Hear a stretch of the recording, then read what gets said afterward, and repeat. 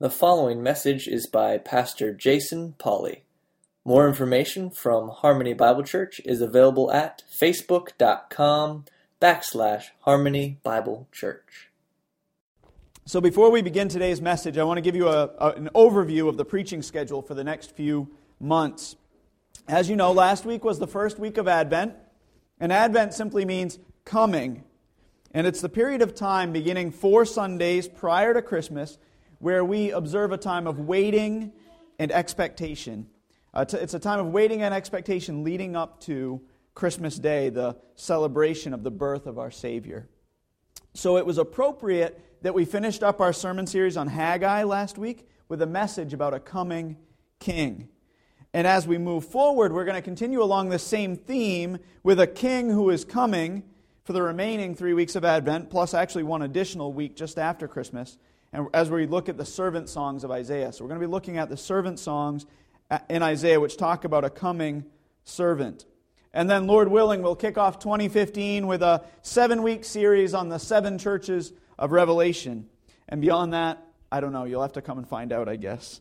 We'll figure that out as we move forward. We'll get back to preaching through a book of the Bible. It'll probably be Philippians, but I'm not 100% sure of that at this point. So stay tuned on that. But since we're going to be spending the next several weeks in Isaiah, I want to give you an introduction and a background to the book of Isaiah. The prophet's ministry spanned from about 740 BC to 680 BC. Now remember, Haggai's ministry, where we were the last few weeks, Haggai took place in 520 BC. So we're backing up in history about 150 to 200 years. Isaiah writes 150 to 200 years prior to Haggai. The events of Haggai, remember, were written about the return of the people to the land of Judah. So they were released from Babylonian captivity and they were returning to the land of Judah. While Isaiah actually records the events leading up to and into Babylonian captivity. However, even though the book of Isaiah predicts and records the overthrow of the nation of Judah and ultimately their Babylonian captivity, it also offers great hope. And that's what we're going to focus on over the next several weeks. In fact, the word salvation in the book of Isaiah occurs 26 times, compared to only 7 times in all of the other Old Testament prophets. So 26 times Isaiah records the word salvation. Thus, one of the central themes in Isaiah is the salvation, the deliverance of God's people. And within this promise, you need to know that within this promise of deliverance, there's this promised servant who is coming. And Isaiah says, a servant is coming. His name is going to be Cyrus. And Cyrus is going to be this king, and he's going to release my people. He's going to be my servant. Even though he doesn't know me, I'm going to use him as my servant. And Cyrus is the same Cyrus we talked about in Haggai, where he released the people from Babylonian captivity, let them return to Jerusalem so they could rebuild the temple. And while Cyrus was used of God, there's an even greater servant that's referred to in the book of Isaiah. So we see this idea where Isaiah talks about his people being his servant. He talks about Cyrus being his servant. But he says, but there's an even greater servant who is coming in whom you should hope. And we'll see in our text that this servant will do far greater things than Cyrus ever would. That this servant, he'll have a ministry that will be like no other. It'll be far greater than the servant Cyrus. So without further ado, let's look at our text this morning. Isaiah 42, verses 1 through 9. If you'll stand with me for the reading of God's Word. Isaiah 42, verses 1 through 9. Behold, my servant, whom I uphold, my chosen one in whom my soul delights. I have put my spirit upon him. He will bring forth justice to the nations. He will not cry out or raise his voice, nor make his voice heard in the street. A bruised reed he will not break, and a dimly burning wick he will not extinguish. He will faithfully bring forth justice. He will not be disheartened or crushed until he has established justice in the earth. And the coastlands will wait expectantly for his law. Thus says the Lord God, who created the heavens and stretched them out, who spread out the earth and its offspring, who gives breath to the people on it and spirit to those who walk in it. I am the Lord. I have called you in righteousness. I will also hold you by the hand and watch over you, and I will appoint you as a covenant to the people, as a light to the nations, to open blind eyes, to bring out prisoners from the dungeon and those who dwell in darkness from the prison. I am the Lord, that is my name. I will not give my glory to another, nor my praise to graven images. Behold, the former things have come to pass. Now I declare new things. Before they spring forth, I proclaim them to you. May the Lord add a blessing to the reading, the hearing, and the applying of His word. Amen. You may be seated.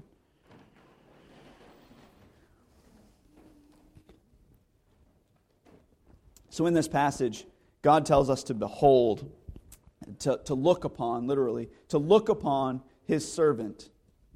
The language is important because it shows that this coming servant is going to stand in sharp contrast to both Cyrus and to the people's idols. If you look just a page or two ahead in Isaiah 41, verses 21 through 29, we read this. Present your case, the Lord says. Bring forward your strong arguments, the King of Jacob says.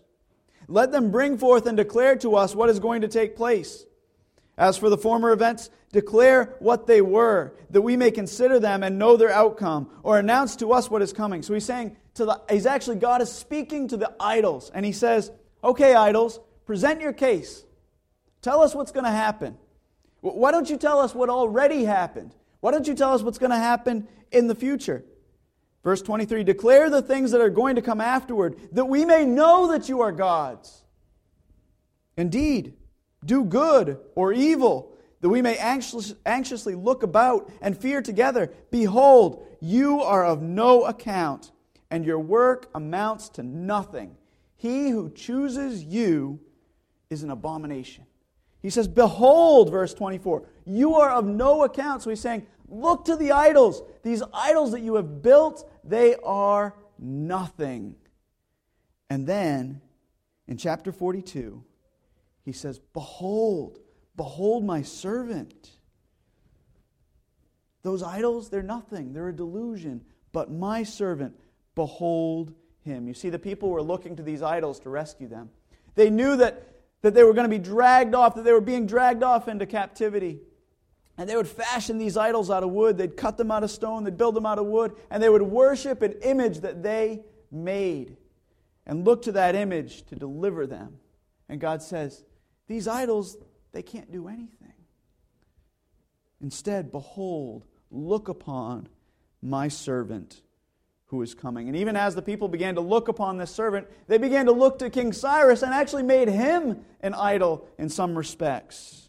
But God says, no, there's a greater servant who is coming. Look at verse 42:1 with me again. Behold, my servant, whom I uphold, my chosen one, in whom my soul delights. I have put my spirit on him. He will bring justice to the nations. Many people are referred to as God's servants in Scripture. The nation of Israel is referred to as God's servant. Individuals who are called to proclaim the message of God are referred to as His servants. So the prophets are sometimes referred to as servants. And even Cyrus, as we mentioned, who's a pagan king, was referred to as a servant of the Lord. Because the term servant can and is used of all those who represent God in some manner or task. However, this particular servant, the servant that's spoken of here in Isaiah 42, he's unique. Listen to what God says about His relationship with this coming servant. He says, number one, I uphold him. Number one, He says, I uphold him. See, in the last chapter, in chapter 41, God said that He would uphold His servant Israel. Isaiah 41, 8 through 10, He says, but you, Israel, my servant, Jacob, whom I have chosen, descendant of Abraham, my friend, whom you have taken from the ends of the earth and called to its remotest parts, you are my servant. I have chosen you and not rejected you. Do not fear, for I am with you. Do not anxiously look about you, for I am your God. I will strengthen you, and I will surely help you. Surely I will uphold you with my right hand. So God says, in the same way to this coming servant, He says, I will uphold the servant just as I have upheld my people. He's going to strengthen, enable, and give victory to this coming servant. Number 2, he says, He is my chosen one. He is my chosen one. Just as God referred to his people as the chosen people of Israel, so also he addresses this coming servant and says, He is my chosen one. In fact, this chosen one is the chosen one that was promised throughout Scripture. Look at Psalm 89, verses 3 through 4. Psalm 89, 3 through 4 says this. I have made a covenant with my chosen. I have sworn to David, my servant, I will establish your seed forever and build up your throne to all generations. So when he says, He is my chosen one, he's not just talking about being chosen like the people were chosen. He's talking about being the specific chosen one. And thirdly, he says, my soul delights in him. Just as God's people are called again and again in Scripture, we are called to delight in the Lord and let His laws permeate our lives. So also we see that God delights in those who seek Him. Proverbs 11:20 says, the perverse in heart are an abomination to the Lord, but the blameless in their walk, they are a delight to Him. And God says, my soul delights in this coming servant. Number 4, lastly, God says, I've put my Spirit on him. So he says, I uphold him. He's my chosen one. My soul delights in him. And then he says, I have put my Spirit on him. The idea of God's Spirit being upon or in his servants, again, is not exclusive to this passage. Ezekiel 2:2, he says, and he spoke to me, Ezekiel, he spoke to me, and as he did so, the Spirit entered me and set me on my feet, and I heard him speaking to me. So the Spirit entered Ezekiel. And just as God's Spirit was with Ezekiel and the other prophets, he says, so my Spirit will be with this servant who is coming. So how can we say that this servant is unique? What can set him apart from all the other people? If each of these things can be said of other servants, why should this servant receive any special notice? Well, first of all, notice the language. It clearly communicates a special relationship between this servant and all others, between this servant and God.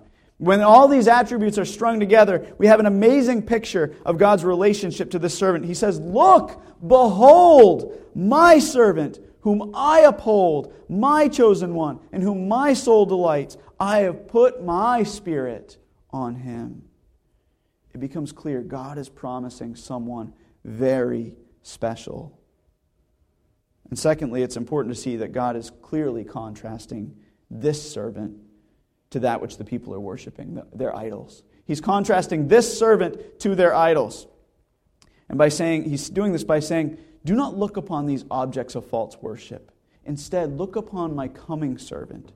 He's telling them that this coming one will be worthy of their worship. And if we have any doubts about that, all we need to do is look at the ministry of this coming servant. What will this servant do? He says, well, first of all, at the end of verse 1, we read, he will bring forth justice to the nations. He says, this coming servant, he's going to bring forth justice. So the first point in your sermon outline is, he will bring forth justice. In fact, this idea is mentioned 3 times in the first 4 verses of this text. Look at verses 1 through 4 again. Behold my servant, whom I uphold, my chosen one, in whom my soul delights. I have put my Spirit on him. He will bring forth justice to the nations. He will not cry out or raise his voice, nor make his voice heard in the street. A bruised reed he will not break, and a dimly burning wick he will not extinguish. He will faithfully bring forth justice. He will not be disheartened or crushed until he has established justice in the earth. See, the idea presented here is that this servant will always act and rule in a manner consistent with God's will. That this servant is going to be unlike any other king, any other ruler, including Cyrus. That he will always do that which is right. And that his rule is going to extend to the ends of the earth. That his justice will be brought to all nations. This isn't the first time that Isaiah mentioned the righteousness of this coming servant. You don't need to turn there, but listen to the words of Isaiah 11, verses 1 through 11. He says, Then a shoot will spring from the stem of Jesse, and a branch from his roots will bear fruit. The Spirit of the Lord will rest on him, the Spirit of wisdom and understanding, the Spirit of counsel and strength, the Spirit of knowledge and the fear of the Lord, and he will delight in the fear of the Lord. And he will judge by what he sees, and he will not judge by what he sees, nor make a decision by what he hears, but with righteousness he will judge the poor, and decide with fairness for the afflicted of the earth. And he will strike the earth with the rod of his mouth, and with the breath of his lips he will slay the wicked. Also righteousness will be the belt about his loins, and faithfulness will be the belt about his waist. See, Isaiah had already promised there's a coming servant who's going to rule and reign in righteousness. He's going to establish justice in the earth and to the people. What a sweet, sweet promise. Their lives have been turned upside down. They're being taken away, taken from their homes, taken into captivity, taken some 900 miles away. It's like going from Maine to Virginia. Not that I would know anything about that. It's like they've been taken some 900 miles away into captivity. Taken from everything they know by an evil nation. And God says, a servant is coming.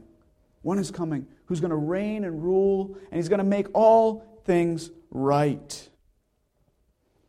But also notice that Isaiah says that he would do so with a gentle and a quiet spirit. Isaiah says, he will not cry out or raise his voice, nor make his voice heard in the street.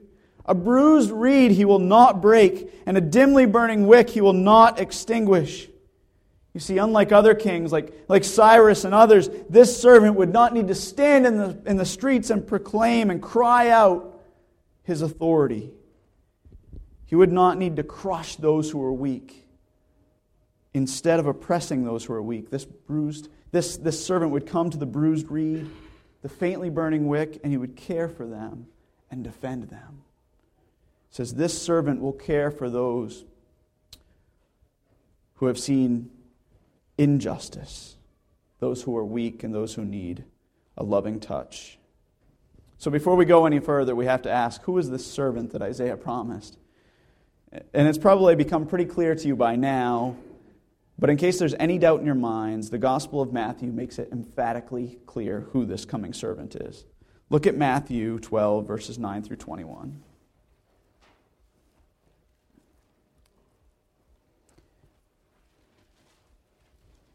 Matthew 12, verses 9 through 21. We get a picture. We see who this servant is.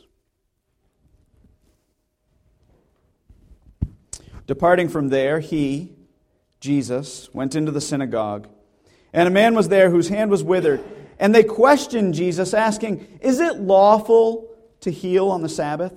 So that they might accuse him. And he said to them, what man is there among you who has a sheep, and if it falls into a pit on the Sabbath, will he not take it and lift it out? How much more valuable then is a man than a sheep? So then, it is lawful to do good on the Sabbath.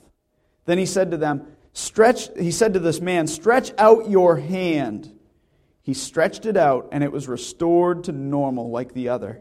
But the Pharisees went out and conspired against him as to how they might destroy him. But Jesus, aware of this, withdrew from there, and many followed him, and he healed them all, and he warned them not to tell who he was. This was to fulfill what was spoken through Isaiah the prophet. Behold, my servant, whom I have chosen, my beloved, in whom my soul is well pleased. I will put my spirit on him, and he shall proclaim justice to the Gentiles. He will not quarrel, nor cry out, nor will anyone hear his voice in the streets. A battered reed, a man with a crippled hand, right? He will not break off, and a smoldering wick, those who are sick. He will not put out until he leads justice to victory. And in his name the Gentiles shall hope. You see, Matthew points to this verse in Isaiah and says, that was Jesus. He came to establish justice. He came not to oppress the poor and the weak, but instead to heal those who needed healing, to bring spiritual health to those who needed it. Matthew says Jesus fulfilled this prophecy. Jesus was the servant that Isaiah said would come. And if that doesn't convince you, listen to the words. Think of the words when Jesus was baptized. And what did God the Father say to Jesus? He said, "This is my beloved Son. In Him I am well pleased." Almost identical words to what He said in Isaiah. My beloved servant, the one in whom my soul delights. Or what did He say at the Transfiguration when Jesus went up onto the mountain and He was transfigured and his body shone with a great white light, and God came and said, "My beloved Son, in Him I am well pleased." Do not miss who this servant is, for this servant in Isaiah is none other than Jesus. So let's continue to look at the unique ministry of this servant. The first point in our sermon outline is that he will bring forth justice. But then Isaiah also says he will be given as a covenant and a light. Verses 5 through 9. Isaiah 42, verses 5 through 9. Thus says God the Lord, who created the heavens and stretched them out, who spread out the earth and its offspring, who gives breath to the people on it and spirit to those who walk in it. I am the Lord. I have called you in righteousness. I will also uphold you, hold you by the hand, and watch over you. I will appoint you as a covenant to the people, as a light to the nations, to open blind eyes, to bring out prisoners from the dungeon, and those who dwell in darkness from the prison. I am the Lord, that is my name. I will not give my glory to another, nor my praise to graven images. Behold, the former things have come to pass. Now I declare new things. Before they spring forth, I declare them to you. See, in this section, Isaiah makes it clear it's not the imaginary voice of some idol who is speaking. It's not some imaginary voice of a statue, but instead, it's the one true living God. In fact, the section begins with, "Thus says God the Lord," or literally, more literally, the God whose name is Yahweh. He says, "Thus says God Yahweh," the one who created the earth. He goes on, he says, you know, the one who created the earth, the heavens and the earth, the one who stretched them out, the one who brought forth life from it, the one who gives breath and life to all people. In other words, thus says the great I am, the one true God, the sovereign creator and sustainer of all things. So there's no mistake about who's speaking. And he speaks, this God, God of the universe, the great I am, speaks directly to this servant. And he says, I have called you in righteousness. I'll hold you by the hand and watch over you. And then I'm going to make you a covenant to the people and a light to the Gentiles, or a light to the nations. So what does it mean when he says these things? Well, let's consider a covenant to the people. The term covenant simply means agreement or contract or promise. God had made covenants with Moses and Abraham and others. But here, God doesn't say, I'm going to make a covenant with my servant. He says, his servant will be given as a covenant to the people. So he says, I'm going to make a covenant with the people, and the servant, Jesus, is going to be my covenant.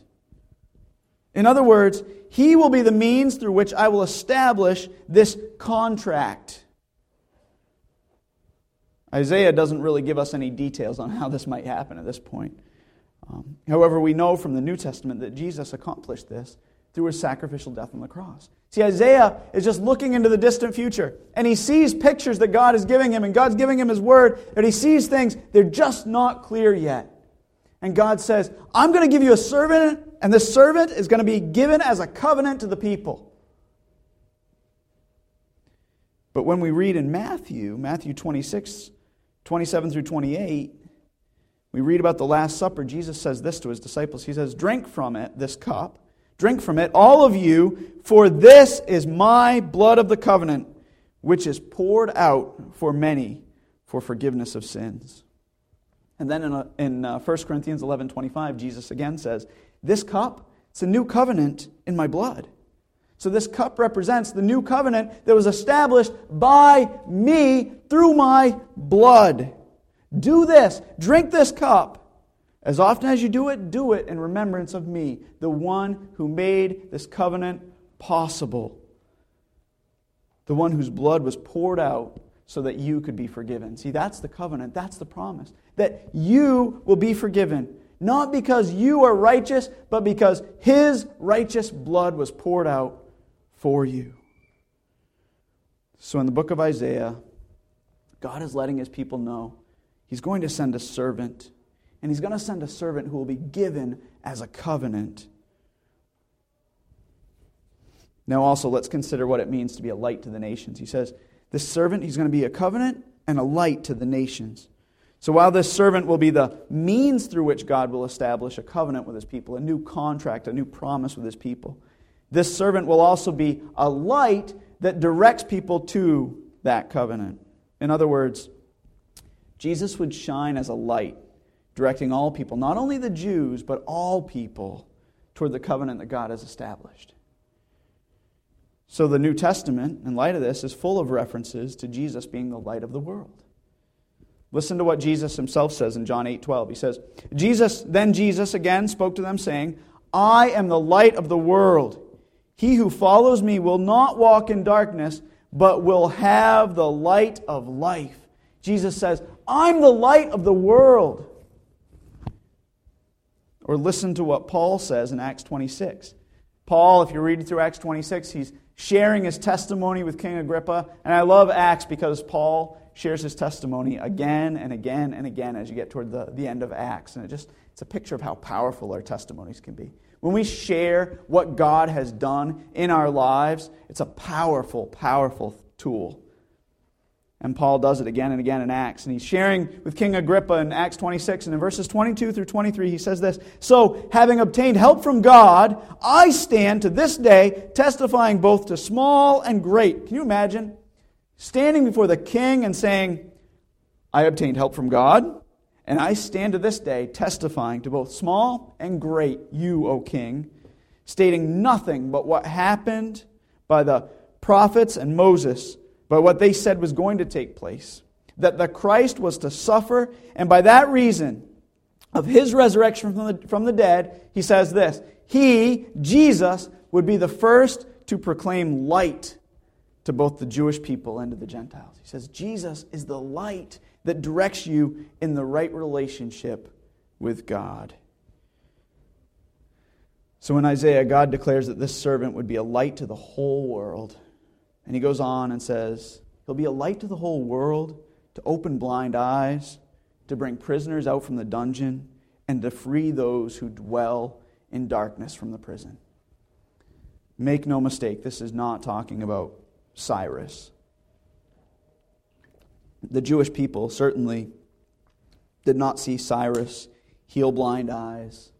They didn't live in prisons or dungeons, or they weren't trapped in the darkness of prison. God's talking about something much different here. But remember, God is speaking to people who are in captivity. He's writing to a people who are looking for a rescuer, a man, a servant, who would come and release them from Babylonian captivity. But this servant, the one spoken of in Isaiah 42, He's going to do far more than that. He's going to more than just release them to go home to their land. Instead, the blindness and imprisonment that the people need to be rescued from is not physical, it's spiritual. So this servant, he will come and he will rescue them from spiritual slavery. God's making a great promise here. That though you are enslaved to your sin, that though you're trapped in your sin, there's one coming, a servant coming, who will free you from this. It's a rather long passage, Isaiah 44, 9 through 19. I'm going to read that. We're going to look ahead, just a couple of chapters. If we look ahead to Isaiah 44, 9 through 19, Isaiah's explaining the foolishness associated with worshiping idols. You see, if there's any doubt in our minds that idol worship is slavery, we need to examine what idol worship was to the people. So the people would fashion these idols, and then they would build them, and then they would worship them. And Isaiah actually brings our attention to the foolishness of what was happening. He says this, those who fashion a graven image, an idol, are all of them futile. and their precious things are of no profit. Even their own witnesses fail to see or know, so that they will be put to shame. Who has fashioned a god or cast an idol to no profit? Behold, all his companions will be put to shame. For the craftsmen themselves, the one who make these idols, are men. Let them, that's the idols, let them all assemble themselves. Let them stand up. Go ahead, tell the idols. Why don't you gather together, idols, and stand up? Let them tremble. Let them together be put to shame. The man shapes iron into a cutting tool and does his work over the coals, fashioning it with hammers and working it with his strong arm. He also gets hungry and his strength fails. He drinks no water and becomes weary. Another shapes wood. He extends a measuring line. He outlines it with red chalk. He works it with planes and outlines it with a compass and makes it like the form of a man, like the beauty of a man, so that it may sit in his house. Surely he cuts cedars for himself and takes a cypress or an oak and raises it for himself among the trees of the forest. He plants a fir, and the rain makes it grow. Then it becomes something for man to burn. So he grows these trees, and it becomes something for a man to burn. So he takes one of them, and he warms himself, and he makes a fire to bake bread. He also makes a god and worships it. He makes it a graven image and falls down before it. Half of it he burns in the fire. Over this half he eats meat as he roasts a roast and is satisfied. He also warms himself and says, "Aha, I am warm. I have seen the fire." But the rest he makes into a god. So he says, he grows this tree, he cuts the log in half of it he puts in his wood stove, and half of it he makes into a god and then worships it. He falls down before it and worships it. He prays to it. And he says, "Deliver me, for you are my God." Verse 18, "They do not know, nor do they understand, for he has smeared over their eyes so that they cannot see, and their hearts so they cannot comprehend. No one recalls, nor is there knowledge or understanding to say, I've burned half of it in the fire." He says, you don't even realize, you don't even recall, I just burned half of this log in the fire, and I've baked bread over its coals. I roast meat and eat it. Then I make the rest into an abomination. I fall down before a block of wood. If there's not a more accurate description, praise God for His word, of what idol worship is. He says the people, they're taking these logs, they're cutting them in half, they're building this statue, and then they're worshiping it and praying to it and saying, deliver me, O idol, from captivity. And that is sheer folly. It's spiritual blindness that somebody can do that and not even know what they are doing. And that's what the people were doing. And God comes through Isaiah, and He declares, a servant is coming. A servant is coming who will open people's eyes to the truth. He will make the blind see. He will be the one who will deliver them, not their idols. He's going to deliver them. He'll be the light in the midst of darkness. He'll heal their spiritual blindness. He'll guide the people from all the nations into a right relationship with the one true God. And then as we look at our text one final time this morning, verses 8 through 9, Isaiah 42, 8 through 9, we see God saying, I am the Lord. That is my name. I will not give my glory to another. God's pretty clear. I am the Lord. I am Yahweh. That is my name. I will not give my glory to another, nor my praise to graven images. I will not bow down to these graven images, nor should you. Behold, the former things have come to pass. And now I declare to you new things. Before they spring forth even, I'm declaring them to you before they even happen. There's something new, something great that's happening. God is letting them know that unlike the people's idols, He can predict the future. He says, behold, the former things have come to pass. Now I declare to you new things. He says, I'm controlling the future. That is, these new things that I've declared to you, this deliverance through my coming servant, I'm going to bring it to pass. He says, I am the Lord, and I will bring this to pass. So hope not in your idols, but hope in this coming servant. So in review, he says, there's a servant who's coming. I have a special relationship with him. And number one, he's going to bring forth justice. And number two, he's going to be given as a covenant and a light. And praise God, as we celebrate Advent, as we celebrate the coming of a king, that's exactly what they were doing. They were waiting for this king to come, and waiting for him to bring forth justice and to be given as a covenant and a light. And we see an already but not yet fulfillment of this in Jesus. That Jesus has come. He came as a baby. He died. He lived and died for us. He was given as a covenant and as a light. He did bring forth justice, and He's reigning and ruling now. But His kingdom is not of this earth, but there is a day. And just as they waited expectantly for Jesus to come, so too we also wait for Him to return, to reign and rule on this earth. So He'll bring forth justice, Isaiah says, and He will be given as a covenant and a light. So how do we apply all of this at Harmony Bible Church? How do we apply all of this about this coming servant? Number one, we must rejoice, for God's servant has come.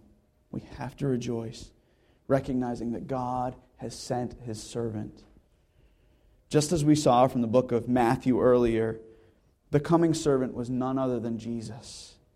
God sent His Son, born of a virgin, to live a sinless life, to hang on a tree, and shed His own blood for the remission of our sins. But then 3 days later, He rose from the dead. He was victorious over death. And He paid our sin debt so that we might live with Him forever in heaven. You see, He has indeed opened the eyes of the blind. He's brought grace and mercy to the humble in heart, to the bruised reed and the dimly burning wicks of this world. Therefore, we must humble ourselves under the mighty hand of God and receive His grace. And if you have not done that, if you have not received Jesus Christ as your Savior for the forgiveness of your sins, I would encourage you to come see Bill or me after the service so we can talk more about what that looks like. Place your trust not in idols, but instead in Jesus. Number two, once we have come to a place where we have received God's gift of salvation, I believe that's probably true of most of us, that we have received God's gift of salvation, and that's why we're here. We must continue to fix our gaze upon Jesus. We must recognize our tendency to adore and trust things other than God. You see, we have to realize that when we do that, that is idol worship. Martin Luther said, "That to which your heart clings and entrusts itself, I say, is really your God." So that to which your heart clings and entrusts itself, that's your God. Therefore, we must not think of ourselves as better than the idol worshippers of Isaiah's day. For while our idols may not be statues crafted out of wood, we still have a tendency to bow down to all sorts of things, whether it's money or possessions or motorcycles. Somehow I fit motorcycles into every sermon. Whether it's money, prestige, comfort, sex, whole host of other things. We bow down before these things, and we place them as important over and above God. And therefore, we must repent of our own idol worship. And we need to continue to behold, to look upon Jesus, and Jesus alone. Number three, lastly, just as the people of Isaiah's day were called to live in eager expectation, so we too must live in eager expectation. And the season of Advent is just that. It's a time of waiting. And I really pray this, that as we move closer and closer to Christmas, you're like a little child who just can't wait for Christmas to come. Not because of the great gifts you're going to get from family or from friends, but instead because Christmas is that much closer. Like, we should hardly be able to contain ourselves. That's what Advent is all about. It's about getting excited because we know Jesus is coming. Jesus is coming. Praise God for that. But also, as we live each day, we should get more and more excited in the same way about His second coming. That every day that we live, we're that much closer to the return of the Lord Jesus Christ. Praise God. Because we know that He's promised a day where He will fully establish His righteousness here on earth. He has established a day where He will return and reign and rule in righteousness. Let's pray. Father God, thank you for your grace. God, I pray that you'd be with us. That you would just encourage us. Encourage us as we wait eagerly for the return of your Son. Encourage us as we behold, as we look upon your Son, your servant, Jesus.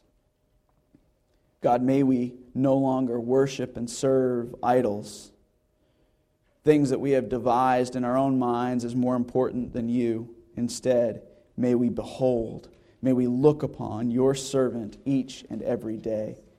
Father God, help us commit our lives to him and to him alone.